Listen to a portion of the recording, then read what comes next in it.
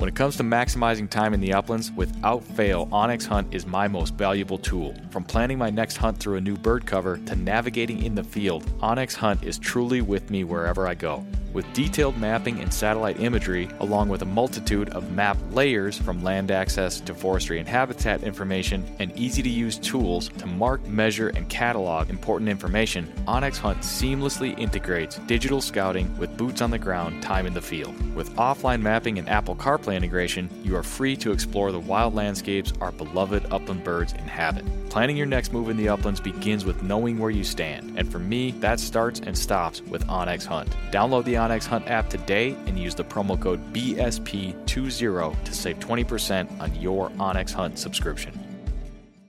When the miles rack up faster than your flush count, that's when you'll truly appreciate your hunting vest from Final Rise. Built for the uplands and proudly sewn in the USA, the complete lineup of hunting vests from Final Rise, from their all-new Summit XT down to the minimalist Sidekick system, are all built upon the foundational load-bearing waist belt and low-profile shoulder strap system, which allow you to carry all the gear you need and do so comfortably while maintaining your ability to move freely and perform when you need to most. With a complete lineup of accessories and newly released performance field apparel, Final Rise has the gear you need to help you get the most out of every mile and every flush. Final Rise gear is built for the uplands. Get yours today at finalrise.com.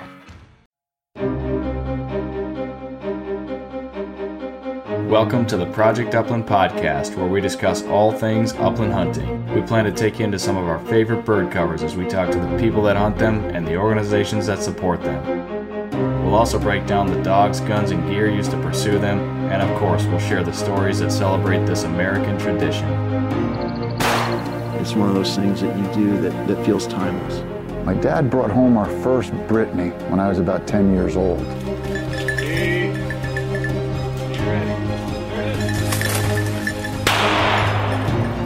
The red gods are calling, and I must go. These are your stories.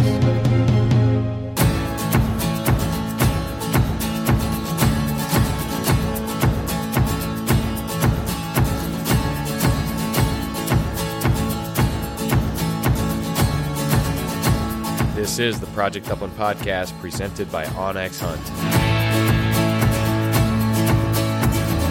I'm your host, Nick Larson. Today we're talking bobwhite quail and quail habitat with Frank Longcarriage and Kyle Hedges.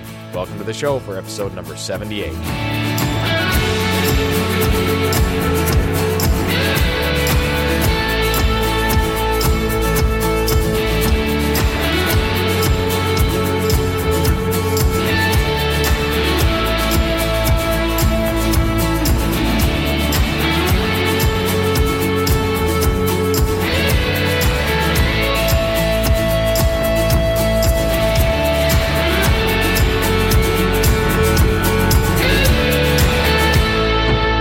Project Upland podcast is presented by onX Hunt, creators of the most comprehensive digital mapping system for hunters. New for the 2019 hunting season, shareable waypoints with all the details, colors, information that you have saved on your phone. You can drop a pin or a track to a friend or a buddy, and you can even later revoke access to that pin or point if circumstances deem that necessary. Go to onxmaps.com. Download the Hunt app today. And a quick little hot tip, if you're not a member of the Ruffed Grouse Society or you need to renew your membership, head over to ruffed, ruffed.org. You can sign up for the Ruffed Grouse Society to get yourself a sweet t-shirt and a 12-month subscription to onX Hunt by signing up at the $60 conservation level. T-shirt plus onX plus 4 issues of Covers magazine. That sounds like a pretty good deal to me. ruffed.org.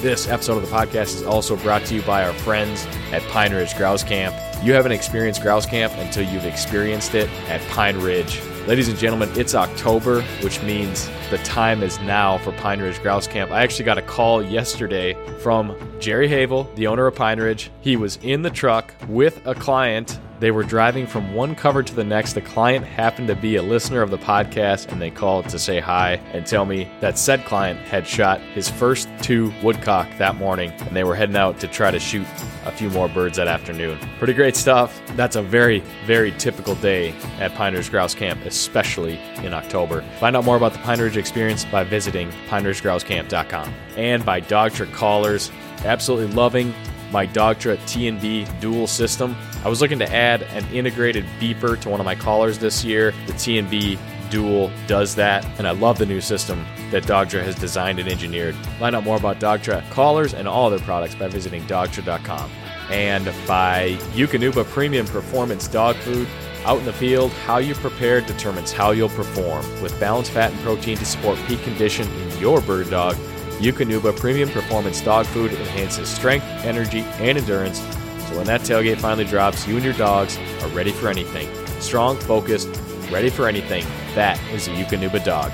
And by Gumleaf USA, high quality, handcrafted, premium rubber boots. Pretty much rained all week here today. I'm heading in the grouse covers this afternoon. You can bet I'll be wearing my gum leaves, and I will not be worried about wet feet. If you're looking for a dry, comfortable, and durable, long-lasting rubber boot, you've got to check out Gumleaf Boots by visiting gumleafusa.com. And when you're there, use the promo code PUP10. It'll get you 10% off your order from gumleafusa.com. And by Gordy & Sons Outfitters, when your boots have the proper tread, you never notice how slippery it is. When your hunting jacket features the right liner, your body temperature won't enter your mind. When your shooting vest allows total freedom of movement, you won't think twice about swinging through that quail. At Gordy & Sons, they want you to focus solely on the hunt, not the performance of your gear. That's why the Gordy family has personally curated the best-in-class gear from around the globe for their store. Find out more about the gear, the guides, the expertise, all of it by visiting GordyandSons.com.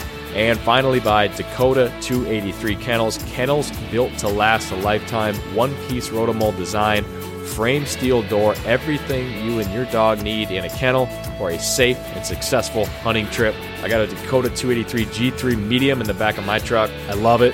Go get you one. Head over to Dakota283.com and check out their new lowered pricing structure. All right, this week's winner of the podcast giveaway is Gretchen Finn. Gretchen left us a review on iTunes, and for that we thank her. Project Upland t-shirt headed her way very soon. Thank you, Gretchen. Anybody listening could be next week's winner of the podcast giveaway. All you have to do is make a meaningful contribution to the show. You can do that by leaving us a review like Gretchen did, leave the podcast a rating, share the podcast, subscribe to the podcast, send us some feedback or a guest suggestion. We'd love to hear from our listeners. Email me at nick.larson@northwoodscollective.com. All right, ladies and gentlemen, I mentioned it earlier, October has arrived. This is the time, especially for a Northwoods rough grouse and woodcock hunter like myself. I hope everybody's having a safe, successful hunting season. I wish you all the best of luck. Get out there, get after it. We're going to jump into today's episode. Our guests today, Frank Longcarriage and Kyle Hedges, both wildlife management biologists for the Missouri Department of Conservation and private upland consultants for Land and Legacy, are joining us to talk about bobwhite quail habitat, the largest quail research project ever conducted in the state of Missouri, and we even mix in a little Missouri rough grouse talk, believe it or not. Without further ado, let's welcome to the Project Upland podcast of Land and Legacy, Frank Longcarriage and Kyle Hedges.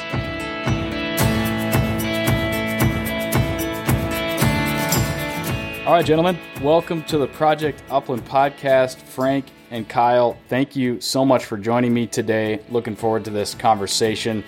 Let's find out who our guests are on the Project Upland podcast today. Frank, why don't we start with you? Tell us a little bit about who you are, what you do, and your work for Land and Legacy. Yeah, my name is Frank Longcarriage. I'm a wildlife management biologist working in southwest Missouri. I have studied and worked with bobwhites for well over 15 years. Before that, I studied greater prairie chickens in the Flint Hills and got my master's degree working on prairie chicken work. I've also done quite a bit of prairie chicken restoration work in Missouri. I've been a lifelong bird hunter. Grew up with Brittany's and setters. We bird hunted in the fall, and that's pretty much what we did. It was just a way of life, and so I took that on through my career. Just always been enamored with upland game birds. I knew I wanted to set a career path either studying or managing, or the best case, what I'm doing now is studying and managing upland game birds. So it's been great. Right now I work as a consultant. Also, besides the work that I do in Missouri on the public lands management side, I work as a consultant for Land and Legacy Consulting. I'm the upland game bird specialist for those folks. Awesome. That's a ton to chew on, Frank. I appreciate that intro, and we're going to dive into some of that stuff. But first, let's hear from Kyle. Yeah, similar history. So I grew up in southeast Kansas. I grew up bird hunting. We didn't duck hunt. We didn't deer hunt. We bird hunted. Fished in the summer, bird hunted in the wintertime. I've been in professional wildlife management biologist type roles, I guess, for 24 years now. Wow, time flies. But northern Kansas for several years, and then northwest Missouri, and now I'm down in the southwest part of the state as well. So public lands management all 24 years, all of that focused on upland habitat primarily for quail, pheasants, prairie chickens, just depending on where I was. And then, as he kind of alluded to, we're fortunate we've also got to study these birds too. So I'm sure we'll discuss more, but Frank and I co-led a giant quail research project on public lands here over the last 7 years. It just wrapped up last year. So biggest quail study ever conducted in the state of Missouri. And we were glad to be on the front of that and get to have our hands on the data, and we're processing all that right now. Lifetime bird hunter, like he said, still do it. In fact, Frank and I go on trips and hunt together and love it. And also now recently added as a upland bird consultant with Land and Legacy as a side job. So Frank and I are teaming up to do that as well. Excellent. I want to chat Land and Legacy briefly, but first, I've got this idea, not necessarily an idea, but this thing popped into my head when you guys both said you are Missouri upland bird public land managers. And recently I saw an article, and I had heard about this last year when it happened. Missouri just took part in a ruffed grouse transplant, taking ruffed grouse from Wisconsin down to Missouri. Is that correct? Or am I thinking Mississippi? Do I have the state right? No, you've got it right. It's a 3-year project. So transplanting ruffed grouse from Wisconsin, north central Wisconsin, down to sort of northeast Missouri. So between Columbia and St. Louis, there's some public land management and some private land management that's gone on to benefit ruffed grouse in that area. A lot of early successional forestry management. So the Wisconsin DNR and the Missouri Department of Conservation entered into an agreement to trap and translocate birds. A 3-year project. Last year was year 1. I'm leaving next week to go scout for birds. Kyle and I both were on the project last year trapping ruffed grouse.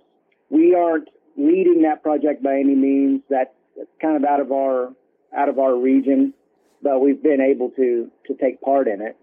So it's a really cool experience that we've got to experience. So, you know, it was unique. We went up and hunted ruffed grouse the year before last, and we went back and trapped in the same places where we had hunted. So it was a kind of a unique experience to go back and trap some of those same places that Kyle and I had hunted. Wow, that is fascinating. I'm glad I had it right. I was thinking that was the correct state. I knew the grouse came from Wisconsin, and that was going to be my next question, how involved the two of you were in that project. So it sounds like maybe not at the forefront of the project, but enough to speak to it. And I think it's an interesting topic. I would like to ask you a few more questions about that. But first, since this podcast sort of was inspired via some connections I made with Adam at Land and Legacy and some of the work, some of the partnerships that we did with Ruffed Grouse Society and some friends over there, I do want to talk Land and Legacy. So both of you gentlemen you work in the public land space for agencies, but you are also working for Land and Legacy as consultants on the side, specific to upland game birds. Kyle, let's start with you. Tell me a little bit about what Land and Legacy is, what they do, and what the opportunities are for people with Land and Legacy.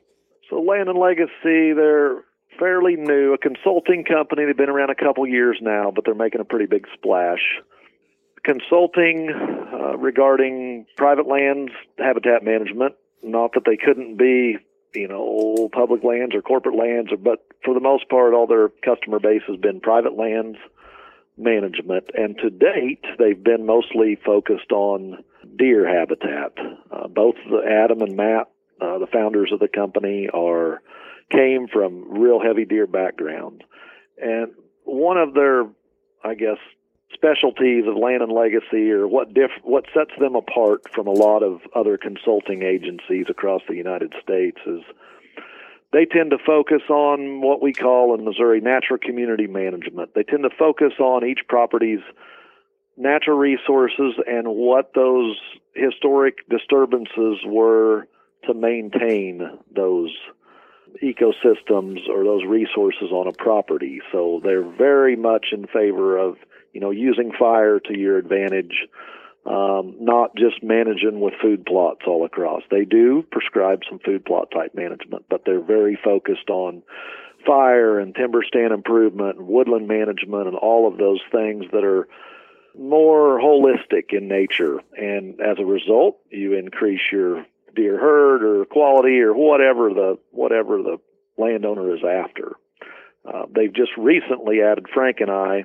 They were starting to get a few hits of people asking for some upland advice, and they didn't feel like that was their area expertise, and they don't want to go beyond what they feel, they can truly help a landowner with. So that's why they added us into this mix, is to be able to deal with those consults, and they'll still continue to mostly focus on the deer and turkey type consults.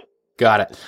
Land and Legacy, they're not just local to Missouri. Are they regional? Are they nationwide? I know they're a younger company. So what's the geographic breakdown look like?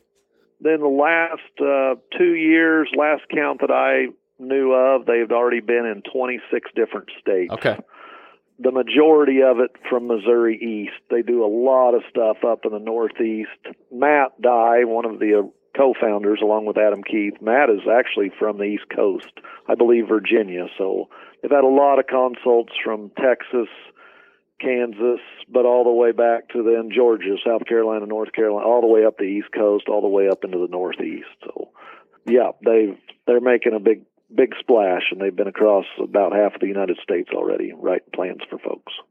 Excellent. Yeah, they're certainly doing the right thing as far as awareness goes. I mean, I'm starting to see their name get around. They're on different podcasts, and I see their stuff, and obviously getting to know Adam a little bit, and now chatting with you guys. It's neat to see what Land and Legacy is doing. As far as the upland bird stuff goes, it's interesting. They bring on, Kyle, you and Frank as upland bird consultants in Missouri. Is that just based on where the demand was? Were they hearing from landowners specifically in Missouri looking for upland bird stuff, or are you consulting on upland bird projects kind of across that geographic region? Frank?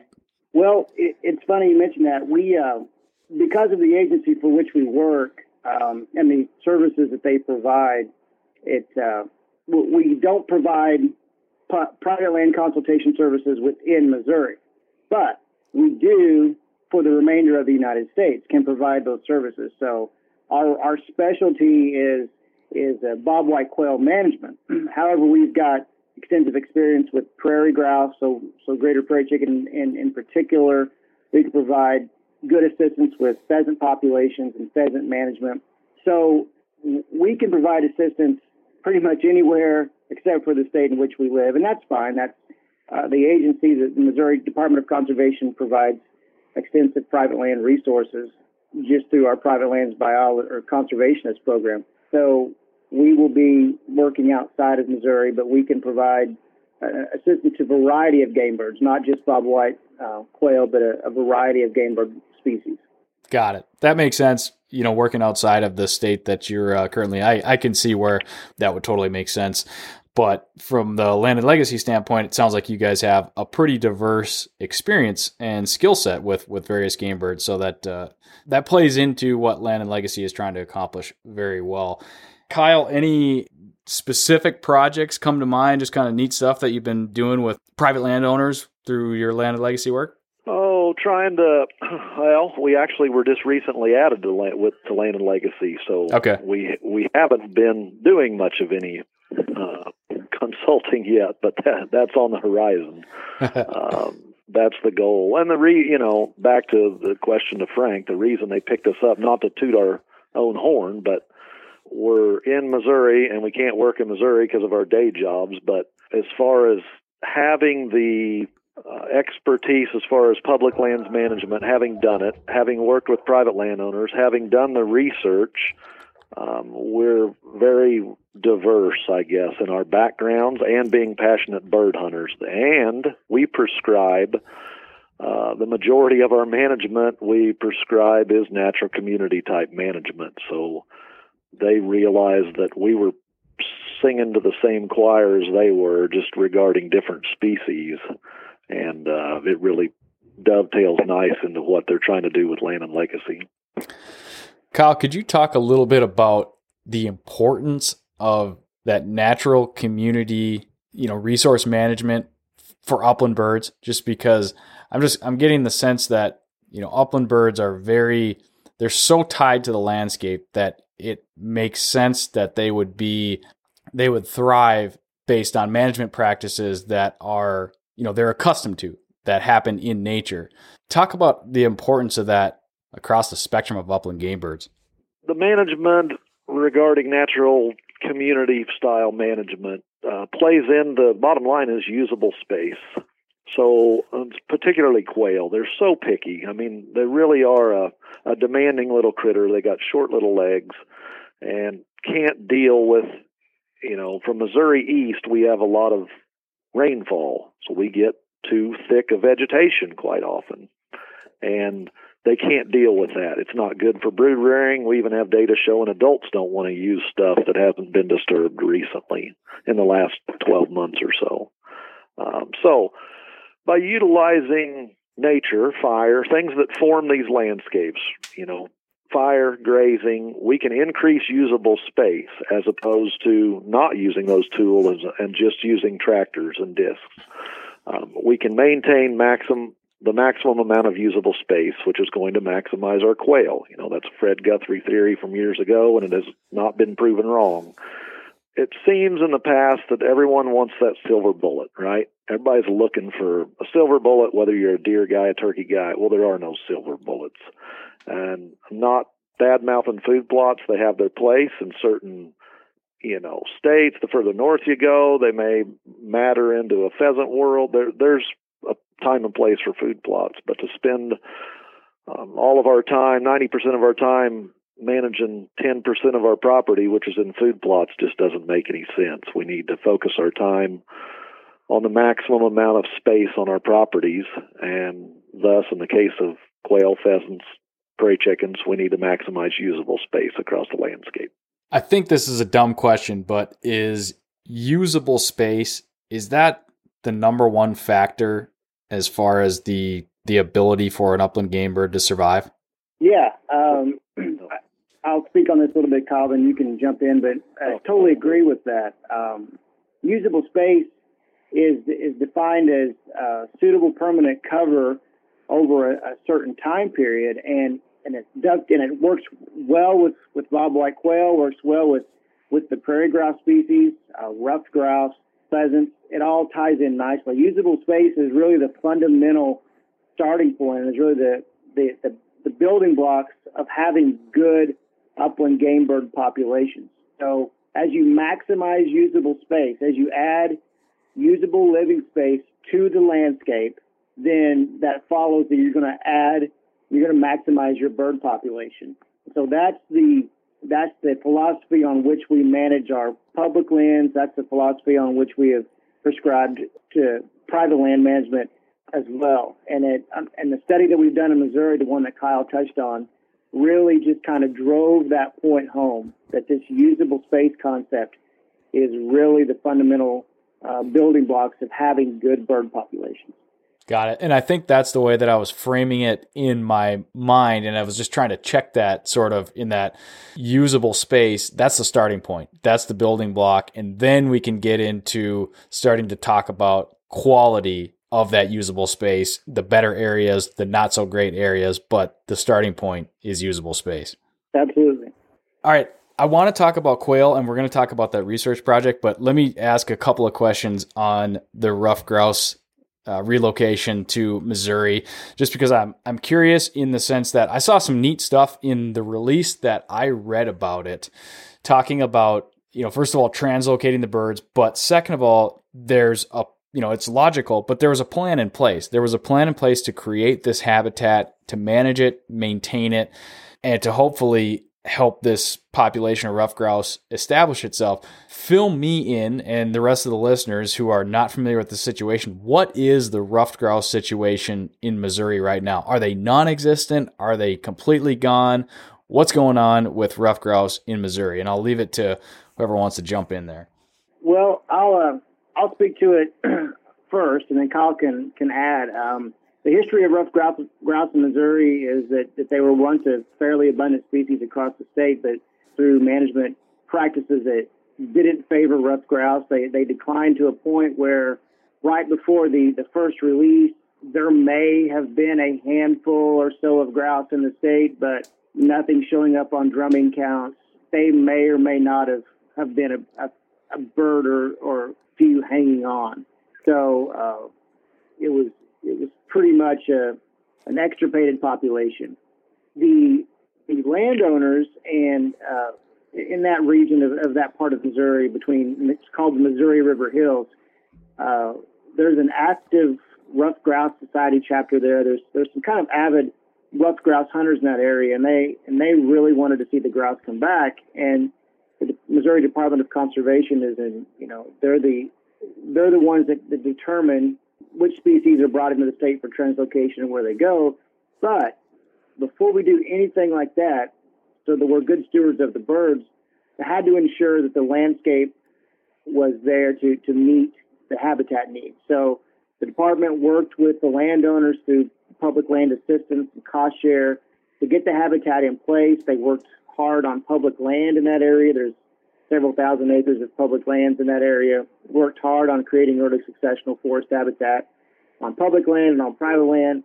And once our scientists and our administrators determined that the land was there that could support a population, then and only then did we make the ask to the Wisconsin DNR to get birds. So it was vital that we brought these birds back to make assurances to the donor state. I mean, they probably weren't keen to give birds to a state that didn't have habitat ready to go. So the habitat came first, and then Missouri embarked on this translocation project. Kyle, anything to throw in there?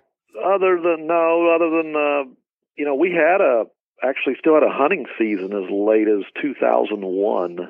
So this isn't a bird that had been, gone from that landscape or very low numbers for 50 or 75 years. This has happened since I've worked for Missouri Department of Conservation. I mean, we still had a hunting season less than 20 years ago. So just the lack of, as you can imagine, the lack of timber harvest and on a rotational basis, they kind of fizzled out, but that's all restored, and I think they've got a long-term plan of how that's going to rotate through the landscape so that it isn't just set the table, put the birds in, and no follow-up. They've got a multi-year plan of how to maintain that habitat here on out. Understood. That was going to be my next question, is how late or how recent was their hunting season? So it sounds like right around the beginning of the century, 2001, which is, again, it's not yesterday, but it's also not that long ago. It's in, my lifetime, your lifetime. And I think that's one of the scariest things that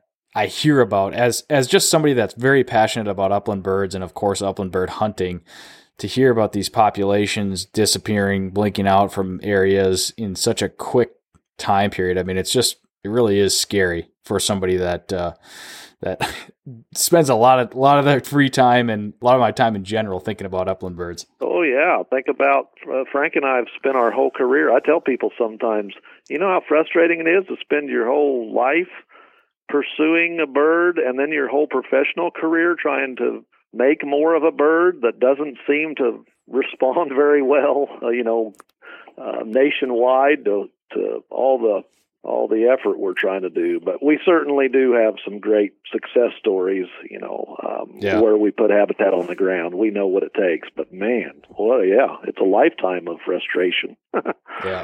Yeah, I can't imagine all that I can do and the listeners can do is thank guys like you, Kyle and Frank, for the work that you do to keep putting habitat on the ground for these birds and ensuring the future. A couple of more questions on the Missouri ruffed grouse. I think it's fascinating. So it sounds like from our earlier conversation, Frank, you and Kyle have hunted grouse in the North Country, Upper Great Lakes states, where it's commonly thought of as kind of the hotbed of ruffed grouse hunting right now.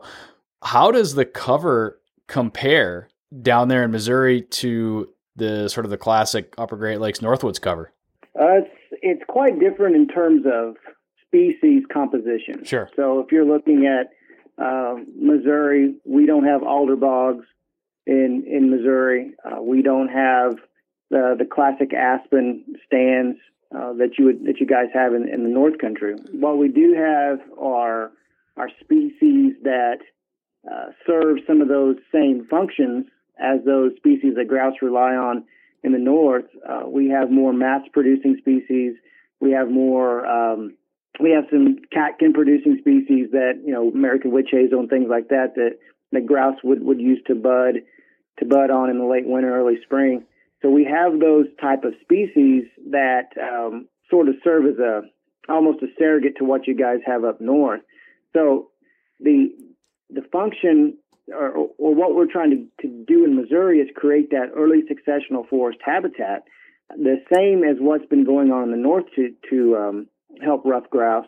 Ruffed grouse rely on that early successional habitat in Missouri, and they did historically. Grouse ranged all the way. There was ruffed grouse in Arkansas. I went to school in Arkansas, and there was ruffed grouse there and sort of in the northern part of the state. So they have a wide range in terms of what they can use for different species composition, but it's that structure that is what they're keying in on, that stem density and that brood cover, that thick early successional habitat that provides great brood cover.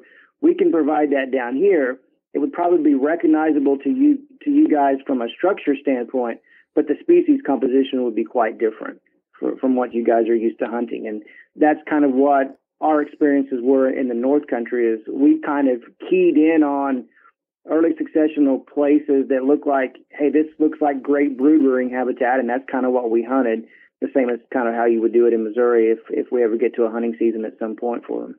Yeah, I certainly pay a lot more attention to the actual species type today than I ever used to when I was growing up hunting these birds. I used to just basically look for that visual picture, what you're referring to, the structure, the stem density, and that's how I would key in on certain areas when I was targeting grouse. So I would imagine a grouse hunter, he would probably have a little bit of a acclimation period hunting down in that cover, but they wouldn't take them as long to figure out as maybe they might think. Yeah, I think so. I don't know if we'll ever get to a hunting season, but right. If we do, I think that grouse hunters would be able to figure it out pretty quickly. And I know, talking to some of the folks that hunted grouse in Missouri up until 2001, some folks that are assisting on the grouse project, I was visiting with them, and they were talking about the same thing. When they hunted grouse in Missouri, they looked for that early successional habitat with high stem density, with good mass-bearing or mass-producing species, good brood-rearing species. And I said, look, it's not that dissimilar to what's up north. It's just the species are different. And so that also talks about the resiliency of these upland game birds. And to kind of step back and talk about Bob White a little bit, these things are found from Central America clear up to northern Iowa and sometimes even southern Wisconsin. So they have a huge latitudinal range, and they range all the way from the East Coast to eastern Colorado. So they can use a variety of different species types, but it's that structure that's so important for them too. So they kind of these birds are resilient in what they can use, but boy, it can be specific at times. Yeah, nothing short of amazing, really, what some of these upland birds can do. Their ability to adapt to different habitat types and ranges. I mean, some of the ranges on these birds is incredible, like you said.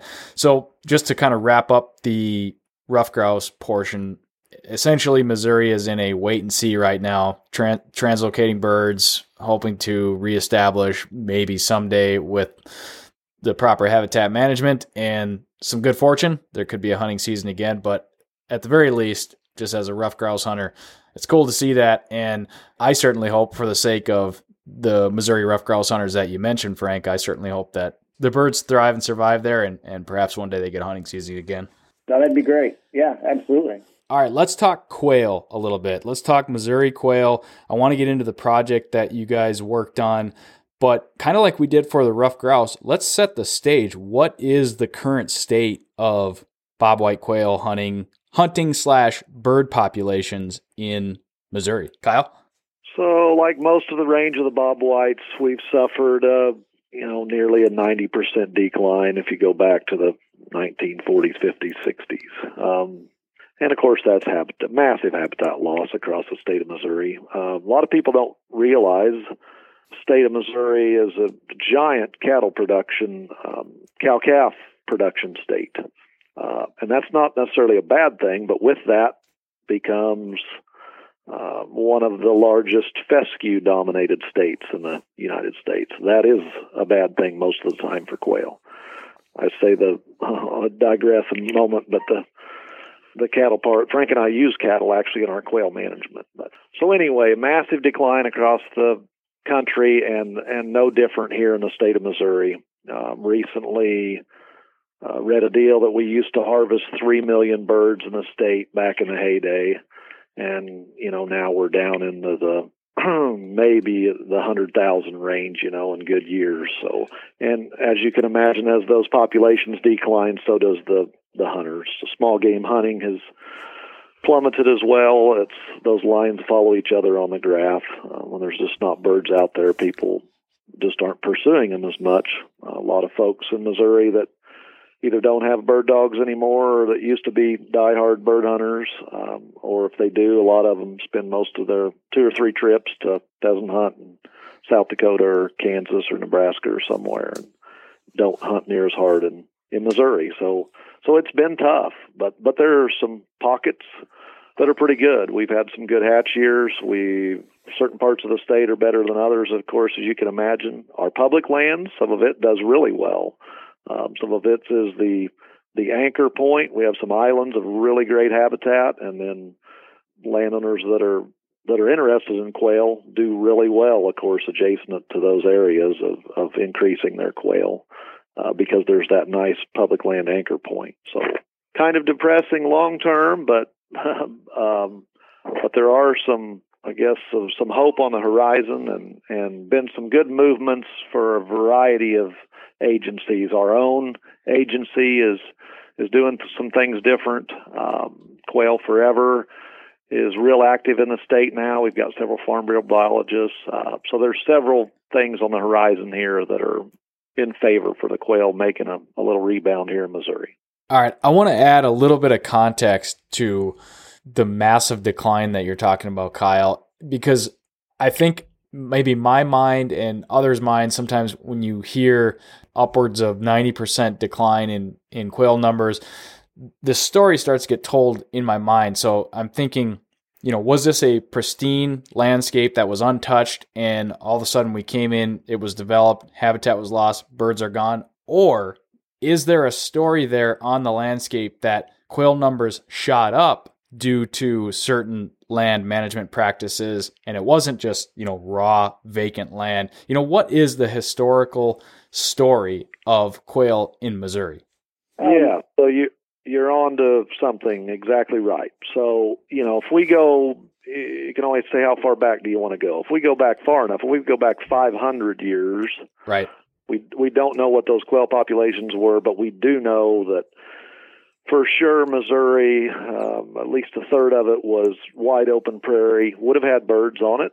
We would have been a transition, zone of savanna and woodland, and then transitioning into some of the heavier timber of the true Ozarks, which would have had very limited quail. But your point being, yes, there would have been actually a spike in quail. So when you talk about a 90% decline since the 40s, 50s, 60s, somewhere in there, those were probably, air quotes, artificial quail highs.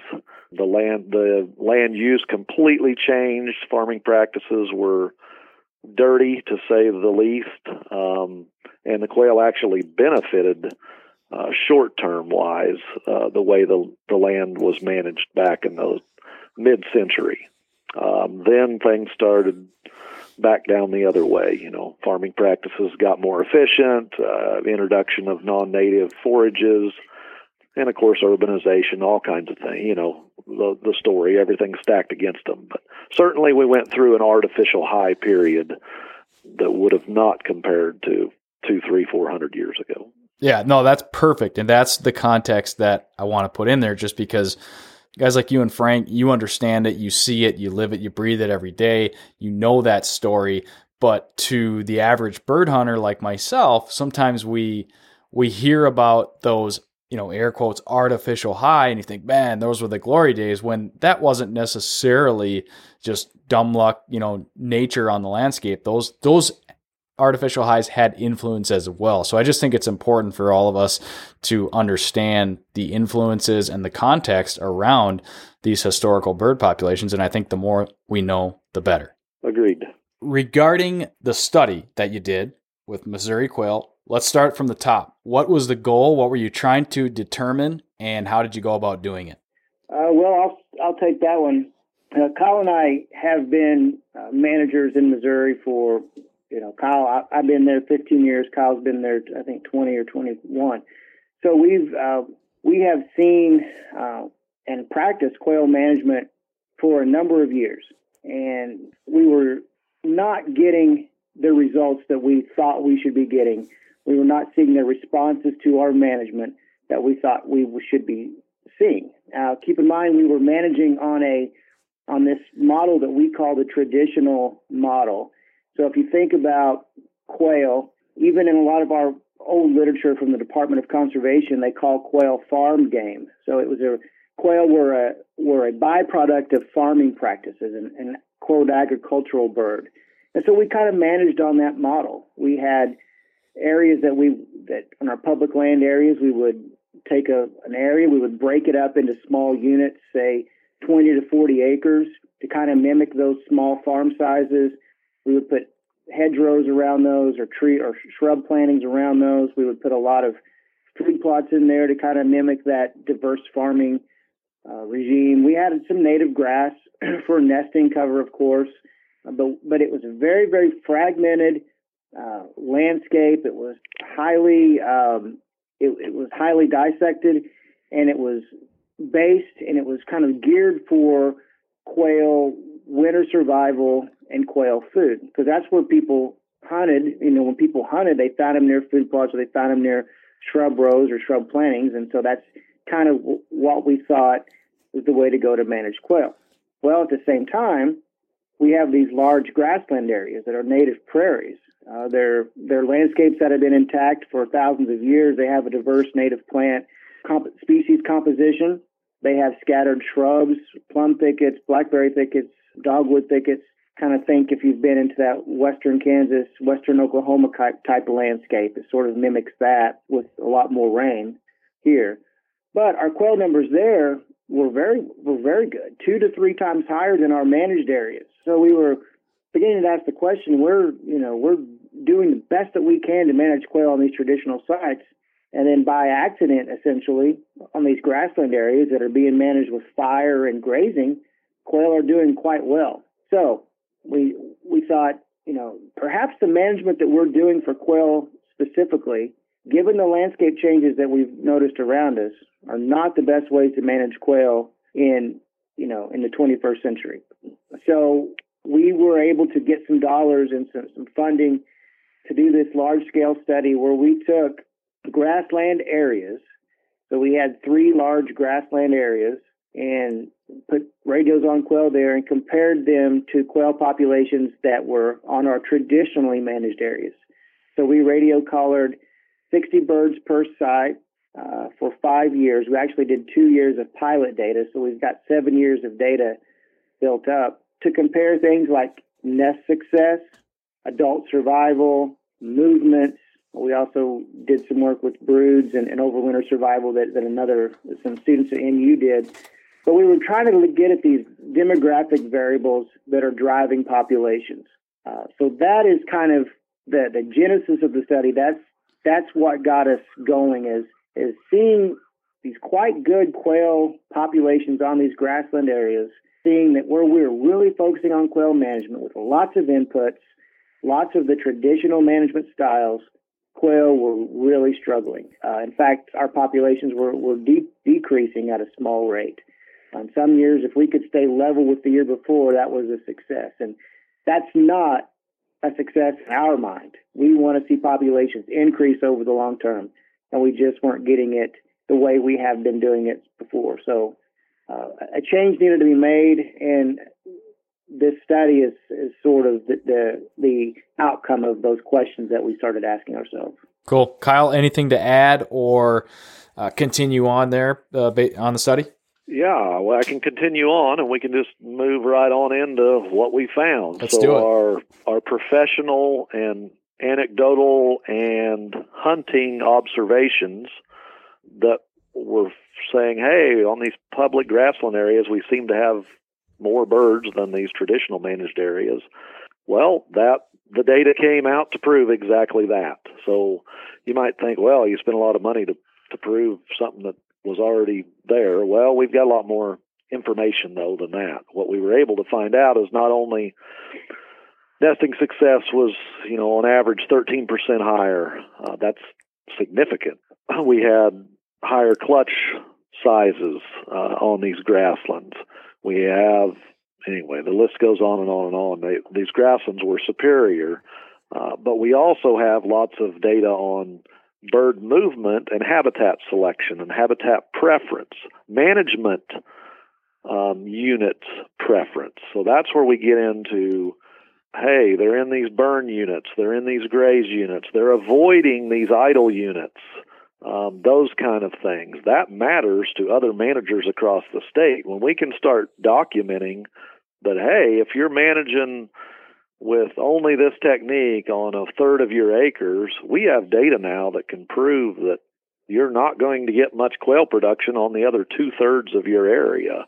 That's not good. If we're in the business of maximizing quail, we have to maximize the amount of acres that we are putting towards that quail production factory, right? And in a lot of cases on public land, I mean, as an entire agency, we weren't doing that. And it wasn't anyone's fault. It wasn't for lack of trying. It was a lack of understanding, perhaps, of Frank and I kind of blame it on the evolution of the landscape. They broke those areas out back in the 1970s to mimic the old dairy farms, back when the broken up landscape in the 40s, 50s, 60s, and there was quail everywhere. There was dairy farms everywhere. Well, we argue that may have worked back then, but now the landscape around us has changed so much that these public areas are the only game in town in a lot of cases. We are surrounded by a hostile landscape for quail.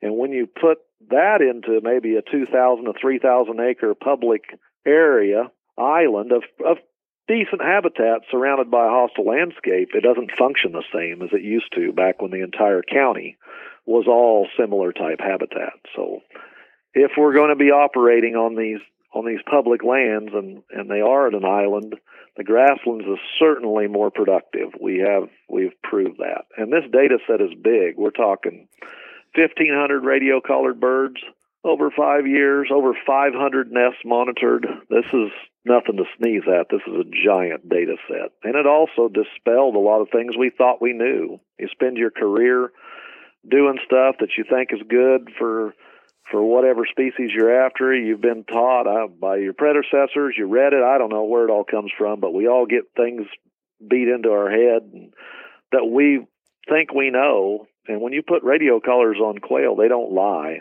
And it's interesting because it sure changed our attitude on several things. We discovered some nest timing information we didn't realize here in Missouri was happening, and some habitat selection preferences. So real game changer for us in our career and the agency as a whole of where we need to move towards more open grassland management for quail production in this state.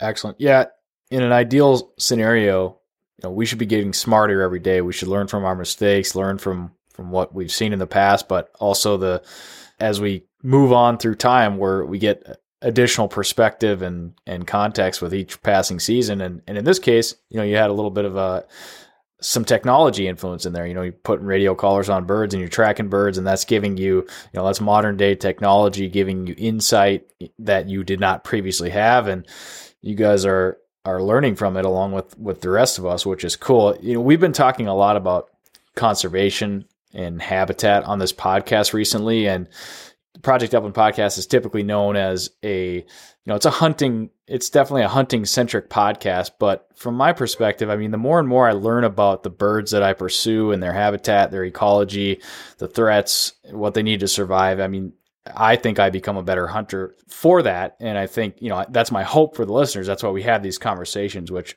I think that's kind of why I find myself talking to you guys today, even though I don't hunt quail, but I hope to someday. And it's very cool. Did you guys learn anything? Or I guess I know you learned something. What were some of those things that you learned via the radio collars with respect to birds moving around and areas they prefer?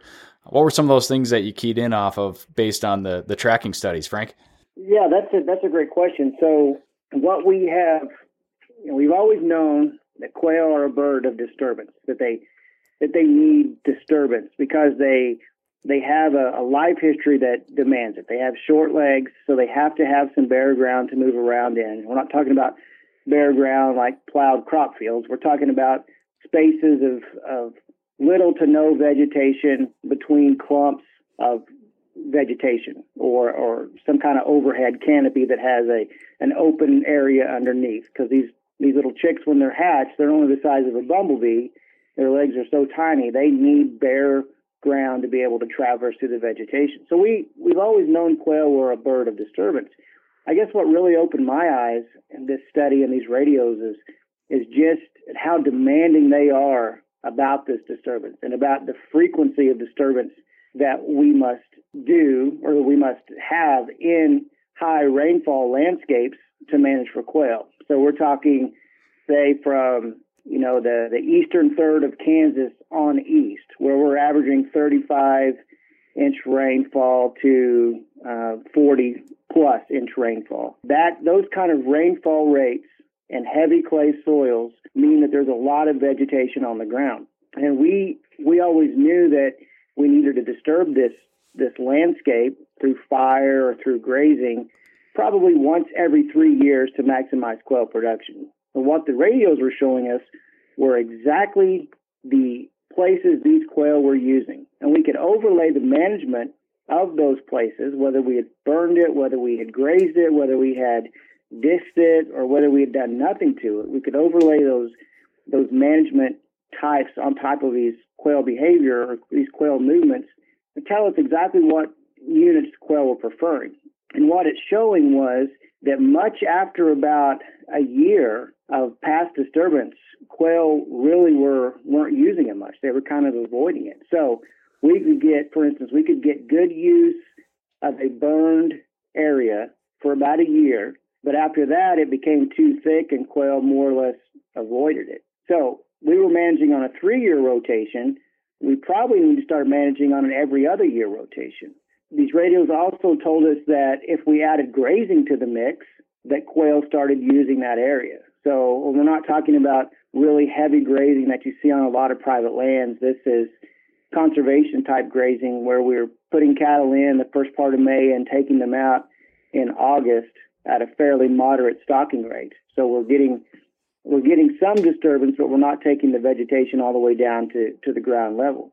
But once we started introducing grazing to our units, the quail responded. We have some really great maps, some really great photographs that we show in our presentations that show a complete lack of bird use on 1 year. We add grazing to that unit the next year and birds filled in like it was a magnet. It's fascinating stuff. So I really learned a lot about the frequency of disturbance that we need to apply in order for quail to really be maximized. And without these radios, we would probably still be operating in that, well, 1 out of every 3 years is okay. But that's really changed our mind. Kyle, anything in addition there?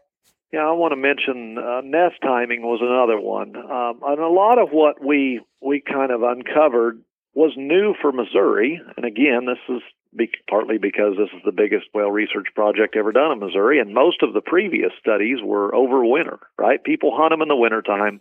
That's typically when people would focus on researching them in the Midwest for some reason. Well, as a manager, we were worried about production, but the nest timing information we uncovered was interesting, and it doesn't go against anything that Tall Timbers, the big quail research facility down on the Florida-Georgia line, or stuff out of Texas or Oklahoma. We weren't uncovering anything new, but for some reason, the stuff that they were finding out at those places had not been accepted here in the Midwest.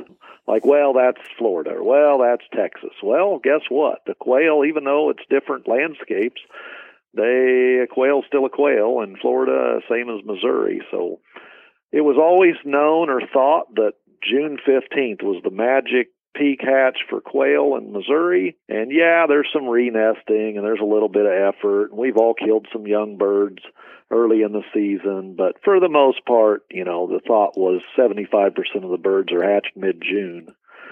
And our data proved quite differently.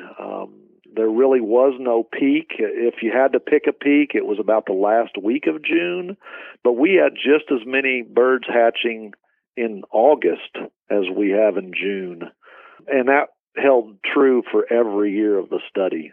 In fact, over 50% of our nests didn't even begin incubation until after July 1. And you might be thinking, well, you've had a bunch of re-nest. Actually, we only had a 13% re-nesting effort. So, those things matter as an agency, as a public lands manager, knowing, air quotes, what we thought we knew, that, well, June's peak hatch. If we had haying as a tool, if we were going to hay part of a wildlife area, years ago somebody said, hey, let's move that to July 15th. It'll get us past the nesting season. So that's been the standard operating date for, decades. And it turns out if we want to grow quail on a wildlife area, there's no good time to hay it in the summer. There's nests all summer. So that's significant management implications to our managers out there, as well as private lands recommendations. Certainly, again, we're talking where we're trying to maximize quail. And it wouldn't just be haying. We've got information. If you've got to go out and deal with invasive species, we have a lot of Cerisa lespedeza down here. And if you're going to run a four-wheeler and grid an entire 300-acre unit, well, we're going to have some nest casualties out of that, depending on what time of year you're doing that. So with this kind of information, we know that they won't nest in burn units the first half of the summer because there isn't enough overhead cover.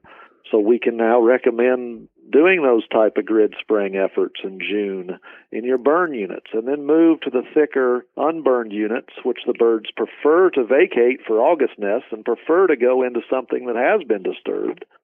So anyway, those kinds of things were really eye-opening and a game changer for a lot of our field staff of how we operate. Got it. Earlier, Kyle, I think it was you mentioned Quail Forever and a few of the other partners. Anybody else that you're working with as an agency? Any other good, solid partners working with on projects, doing the research, that kind of stuff? Not necessarily research here in Missouri, but the MBCI, the national level, they have a grassland and grazing specialist now, and that person is housed here in Missouri. So that's nice. Quail Forever has put on several biologists in this state. So there is a huge push, in the last 10 years to really try to make a difference. Some of the managed land we manage in Missouri is owned by the Corps of Engineers, and we have management rights over it.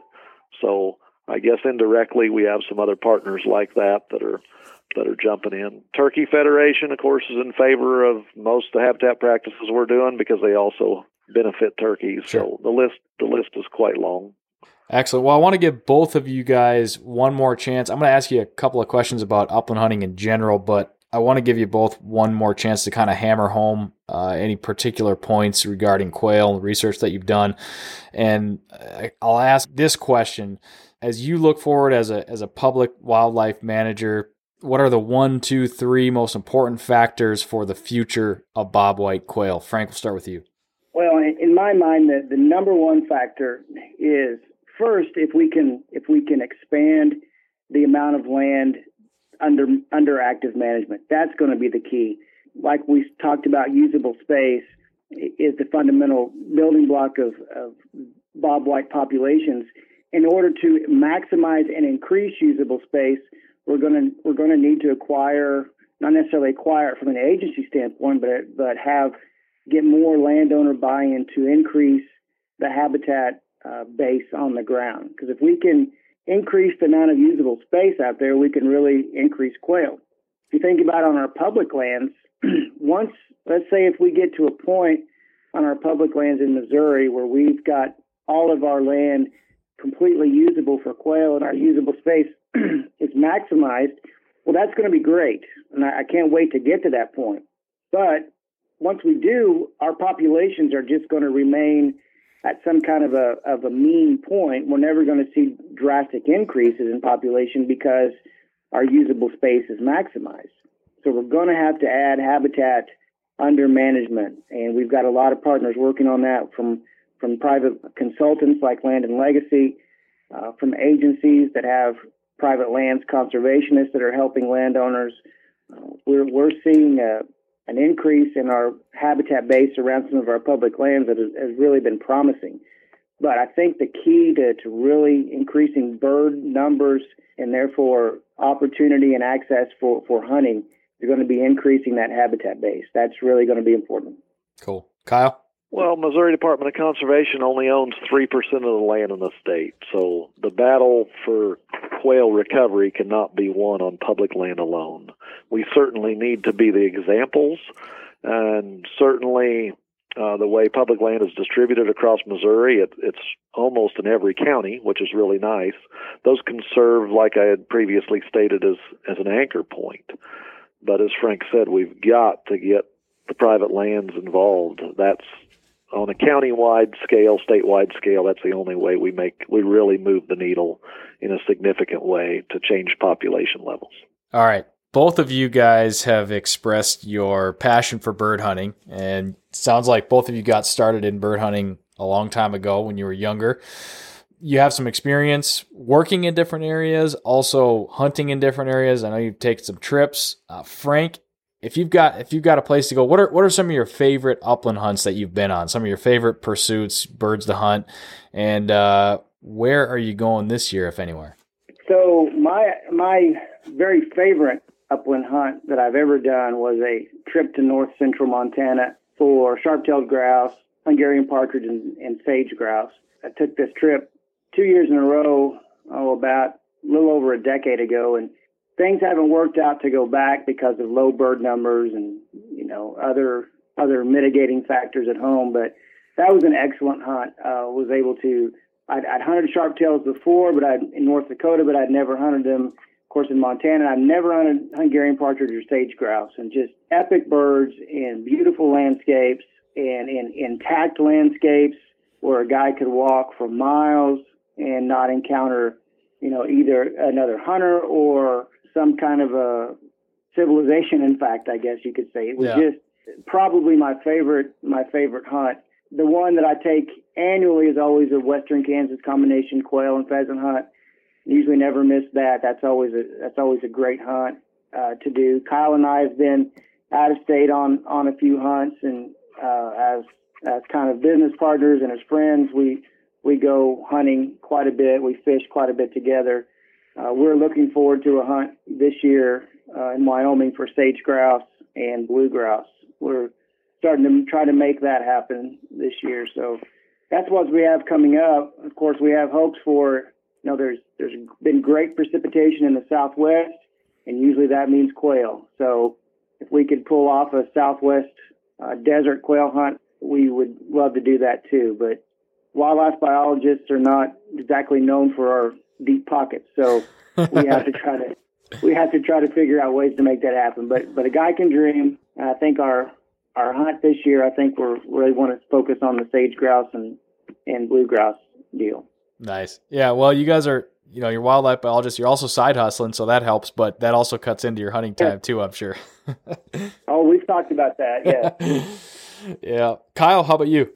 Oh, probably my favorite past hunts. We used to, my dad and brother and my dad's college football buddy, for several years went to North Dakota.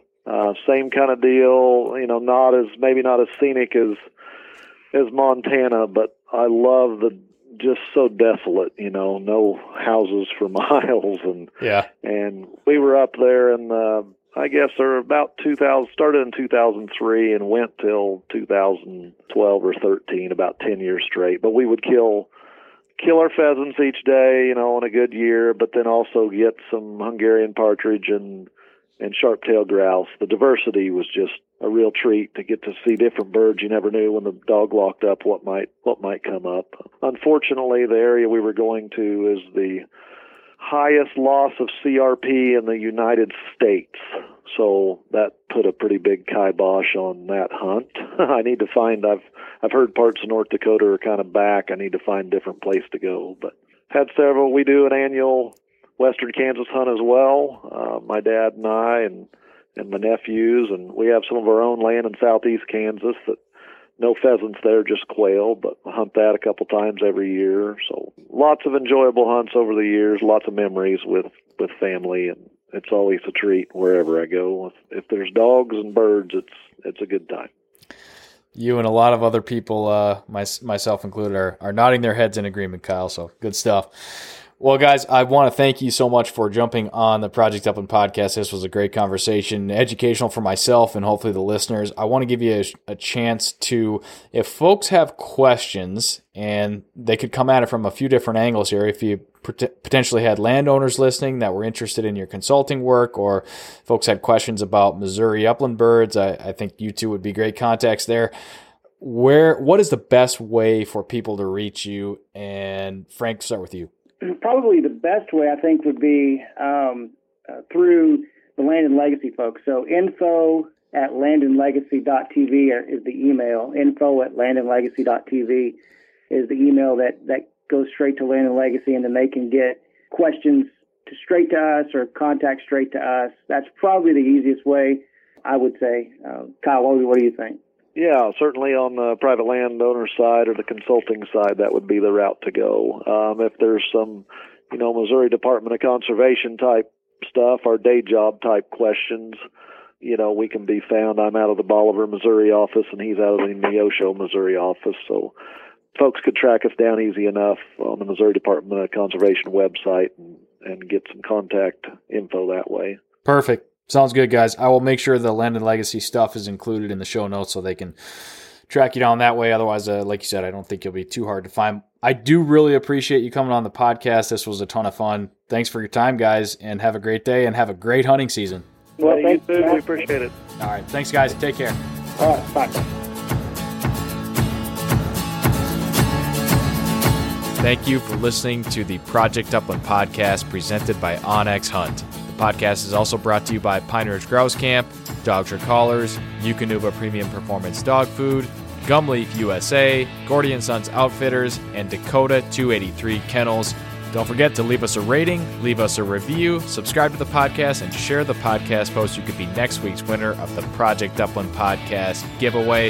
Thanks for listening, everybody. We'll catch you on the next episode.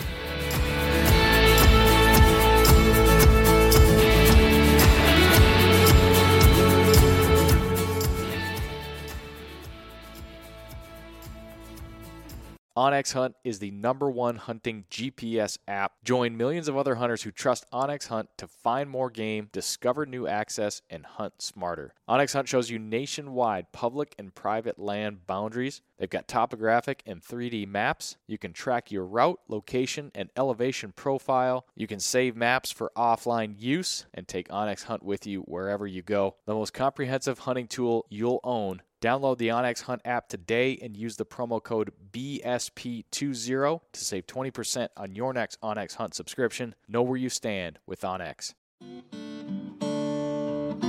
Hey everyone, this is Nick from the Gun Dog It Yourself podcast. If you enjoyed this show, then you might want to check out my show as well.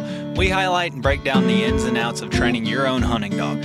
Whether it's a bird dog or even the occasional hound dog episode, we cover all topics related to hunting dogs. Check out Gun Dog It Yourself on any podcast streaming platform and hit the subscribe button to be sure not to miss any future episodes.